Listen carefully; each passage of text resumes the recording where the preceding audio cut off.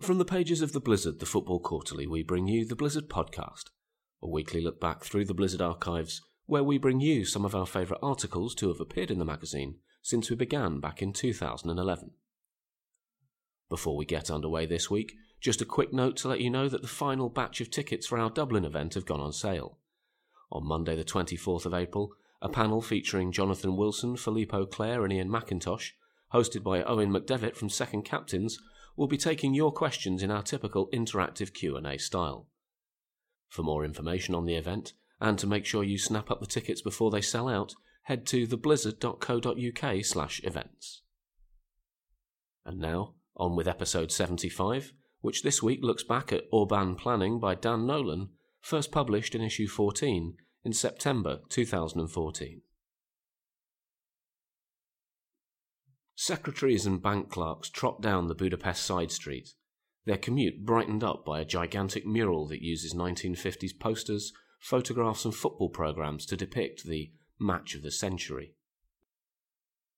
The goalkeeper, Gyula Groksic, leaps heroically. Billy Wright looks on haplessly. Ferenc Puskás celebrates, and then comes the bold claim of the centurial supremacy and that scoreline. Hungary 6, England 3.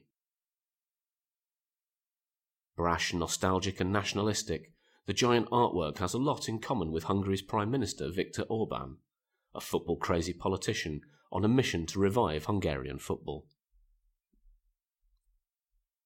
The 1,000-metre square mural used 400 litres of paint and took 3 weeks to complete.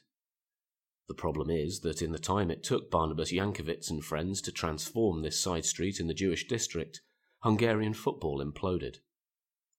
Timed to mark the 60th anniversary of Hungary's watershed Wembley win, the unveiling ceremony in fact came days after the country's biggest ever defeat. Hungary's 8-1 thrashing away to the Netherlands not only put paid to dreams of Brazil 2014, but it also sparked fierce criticism of Orban's habit of using taxpayers' money to build stadiums.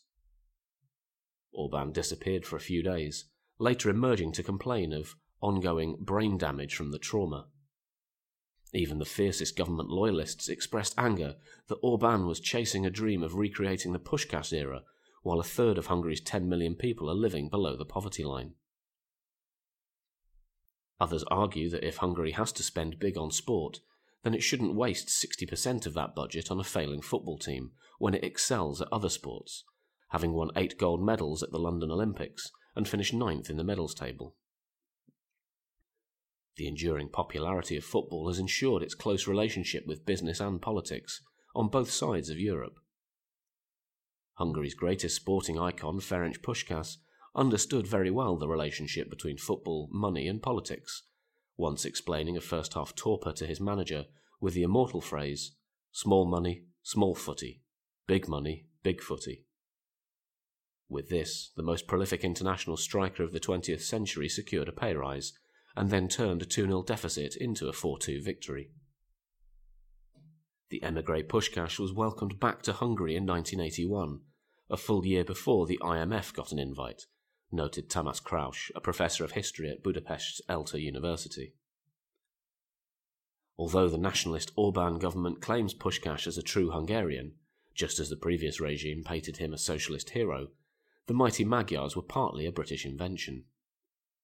After the Wembley game, the president of the Hungarian Football Federation, MLSZ, paid tribute to the English coach Jimmy Hogan, who had worked in Hungary in the 1920s, saying the Lancastrian had taught the Hungarians, quote, "everything we know about football." Gustav Sebes, the manager of the Aranyk Csapat, the Golden Squad, echoed the sentiment. Marton Bukovi and J. Jeno Saknadi were being slightly unfair when they named their 1954 football manual "Learn to Play the Hungarian Way." Only a month before the 8-1 defeat in Amsterdam, the government had announced its plan to host European Championship games in 2020. Convening in Parliament's stunning delegation room, football was represented by the UEFA president Michel Platini, money by Sandor Kőszanyi, the president of the MLSZ and Hungary's richest man, and politics by Orban. The Prime Minister was typically bullish, saying, "Without national honour and national pride, football has no meaning. before adding to the locker room atmosphere by running off with the ball at the end of the press conference. News of the grand 7-year plan was all over the state media for days. As in the communist era, irreverent political jokes abounded. What's the difference between Orban and Platini? One's an autocratic aging overweight midfielder, and the other one was European Footballer of the Year in 1984. In truth, Orban's political destiny has been linked to football from the start. Some of the most powerful members of his government, including the President and Leader of the House, played in the same five-a-side team as the Prime Minister in the late 1980s. Since then, the nation's interest in football has plummeted, not least because Hungary has not made it to the finals of a major tournament since 1986.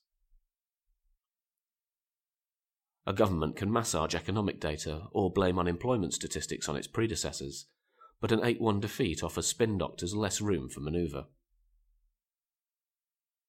After the game, Sandor Echevarri resigned as national coach, and Kasanyi said Hungary would focus on youth, quote, to break out of the current stagnant and insular coaching system, and consult with federations in the Netherlands, Belgium and Spain. The next manager of the Hungarian national football team would probably be a foreigner, he added, setting a target of qualification for the 2016 European Championship.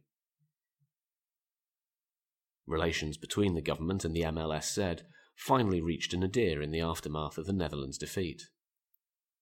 When a government spokesman criticised Kasanyi's performance, the oligarch replied that he, quote, should shut up about football, as he had plenty of opportunity to lie in his current role. The state official taunted Kasanyi, saying he had, quote, written his name in the annals of Hungarian football, as the 8-1 defeat will be remembered 50 years from now. Not to be commemorated with a giant mural in downtown Budapest, though, presumably. Hungary's political elite are set on building new stadiums regardless. There is widespread dismay that the city of Debrecen, population 210,000, will get a 30,000-seater stadium. The town mayor, yes, also an occasional member of that five-a-side team, said it was disgraceful that Debrecen have had to play their Champions League games 140 miles away in Budapest. But opponents note that the former railway workers team has played 3 home Champions League games in its 111-year history, including a 4-3 defeat to Fiorentina that later turned out to have been fixed. The team's European foray featured the worst ever defensive performance in a Champions League group stage, and there is little prospect of a rerun anytime soon. Nevertheless, the government decided that Ferencváros would get a 22,500-seater facility, while a 65,000-seater national stadium will be completed by 2016. The head of sport for Fidesz, the governing party, admitted this is a drain on the budget, but expressed hope that the money, quote, will be recouped in 4 or 5 years. The MLSZ said it wants to increase average domestic attendances from a meagre 3,000 to 10,000 by 2018, blaming the decades-long slump in attendances on poor facilities. However, with the nation's coffers emptier than its terraces, opposition MPs launched a campaign to stop the profligate building of stadiums. The country agreed too, with over 90% of those asked by the pollsters Tarki saying the money should be allocated elsewhere. But when the 2014 budget was announced, stadium spending was actually increased. Orban has always had twin obsessions, politics and football, and with his huge majority suggesting the former is sewn up for now, there is only one world left to conquer. Orban set up the Ferenc Puskás Football Academy next to his weekend house in Felcsút, his childhood village, in 2007. It was initially a modest affair, but since his 2010 return to power, the money has flooded in, thanks to his introduction of tax breaks that allow corporations to donate to football stadiums. The key donor is Hungary's biggest bank and football league sponsor OTP, of which Kasanyi is CEO. Although essentially now a feeder club to Orban's favourite team, Videoton, in nearby Székesfehérvár, the academy team managed promotion to the top flight last season. As the 18-year-old Baltazar Buki, a former trainee at the academy, put it, Videoton and Felcsút are 2 different teams, but one club. The academy trainees, who live on site, are growing up together, forming bonds like the one the next-door neighbours Puskás and Sandor Kocsis formed with their fancier kickabout secret knock in Kispest, before graduating to the Honved and national teams together. Of the Araniksapat, Buki said, "They tried to set them as an example for us. The dormitory is full of Puskás photos. Gyula Groksis would come over a lot."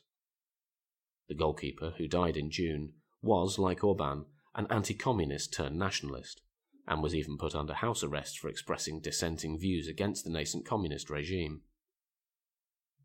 Orban comes over to watch matches, sometimes training sessions, or to play a little, Buki said, before adding the familiar refrain, "I don't want to get into politics."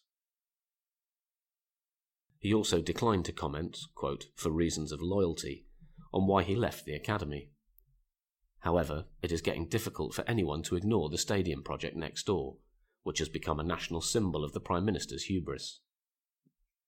It is literally in his, Orban's, backyard, Tamás Badoki of the Hungarian WikiLeaks website at lazzo.hu said of the arena, which seats 3,500, double the village's population. The stadium opened on Easter Monday, 2 weeks after his general election victory. It was designed in the nationalist style of the late Imre Makevich, a personal friend of Orban's. In its early stages, the locals referred to it as Sauron's castle, but in its finished form, with its wooden pillars, it rather resembles a church. Other signs of hubris were in evidence when Orban's boyhood team Vidioten hosted a Feksut match against Puskás's former team Kispest. The club stewards were instructed to order Kispest fans to take down the banner bearing Ferenc Puskás's name, despite the banner and player being club institutions.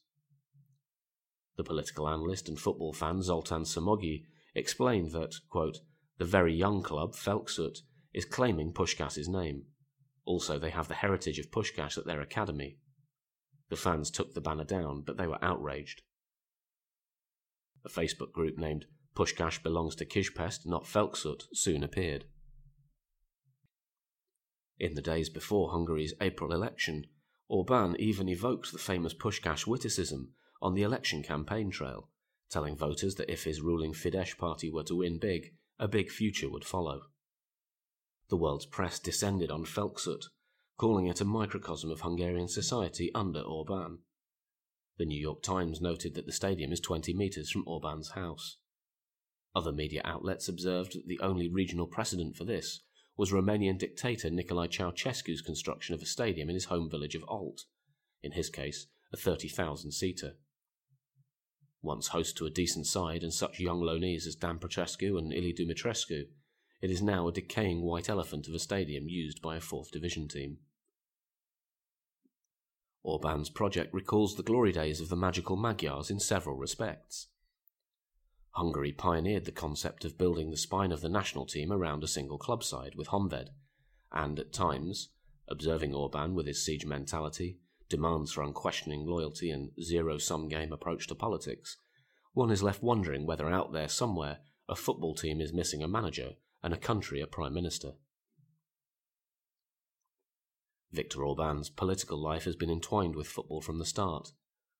The holders of Hungary's 3 highest public offices once played in the same student five-a-side team: Orban himself, President János Áder, and House Speaker László Kóva. Chris Condon, who played against Folyi Kaszor, the beer is flowing, in the 1990s before becoming the Financial Times correspondent in Budapest, said the Fidesz side was a legacy of the team that started when they were law students. It was a fairly competitive league, mostly late 20-something guys with good skills, but past their prime for the full pitch. The Fidesz side was a bit older than most, but was a decent team. In the 1998 to 2002 period when Fidesz was in government and Viktor was PM, he never showed up. But while Orban was attacking political rivals, the rabble-rousing nationalistic party strongman Kóva was, on the pitch at least, quote, "a mild-mannered defender, always staying back to protect his goal. He was also quiet and even-tempered, even a peacemaker when tempers flared." Another one-time opponent said that, after Kóva became Minister of Secret Services, his bodyguards were always standing by the touchline. Once Kóva was involved in a tussle, and the state security officials ran onto the pitch to intervene. After that, he made them wait outside the sports centre. The future head of state, Arda, with his milquetoast public persona, was the opposite of Kova, on and off the field, however. Quote, on the pitch, he was an attacker, always up front and looking for goals and creating a lot of contact going for free balls. I recall him getting into a shoving match with one of our guys, a very level-headed guy normally. Arda was the instigator, and the whole thing almost came to blows until other players from both sides, including Kova, broke it up, said Condon. In other words, on the pitch, Arda was a hothead, and Kova a gentleman. Orban's competitive streak has never been far from the surface. A former opponent, speaking on condition of anonymity, recalled him disputing a throw-in decision, quote, by throwing the ball with full force into our defender Zolti's face by way of retribution. I come from Budapest's 8th district, but I had never seen anything like that in my whole life. Another team member recalled the incident. When one of our team told him to stop, Orban's answer was, be happy that I didn't smash his face in. Orban, now 50, has faced repeated accusations of moving Hungary's electoral goalposts. In an interview 2 weeks before the election in April, his wife, Anniko Levi, told Story magazine that she once won a skiing competition, but by the time the award was presented, her husband had made the organisers change the rules so that men and women were in different categories, so technically she hadn't beaten him. The final thought goes to the former captain of Fidesz's rival five-a-side team, who said, thank God I do not remember too much about them, except that they usually smelt of alcohol. But then again, so did everyone else. That was Orban Planning by Dan Nolan, first published in issue 14 in September 2014.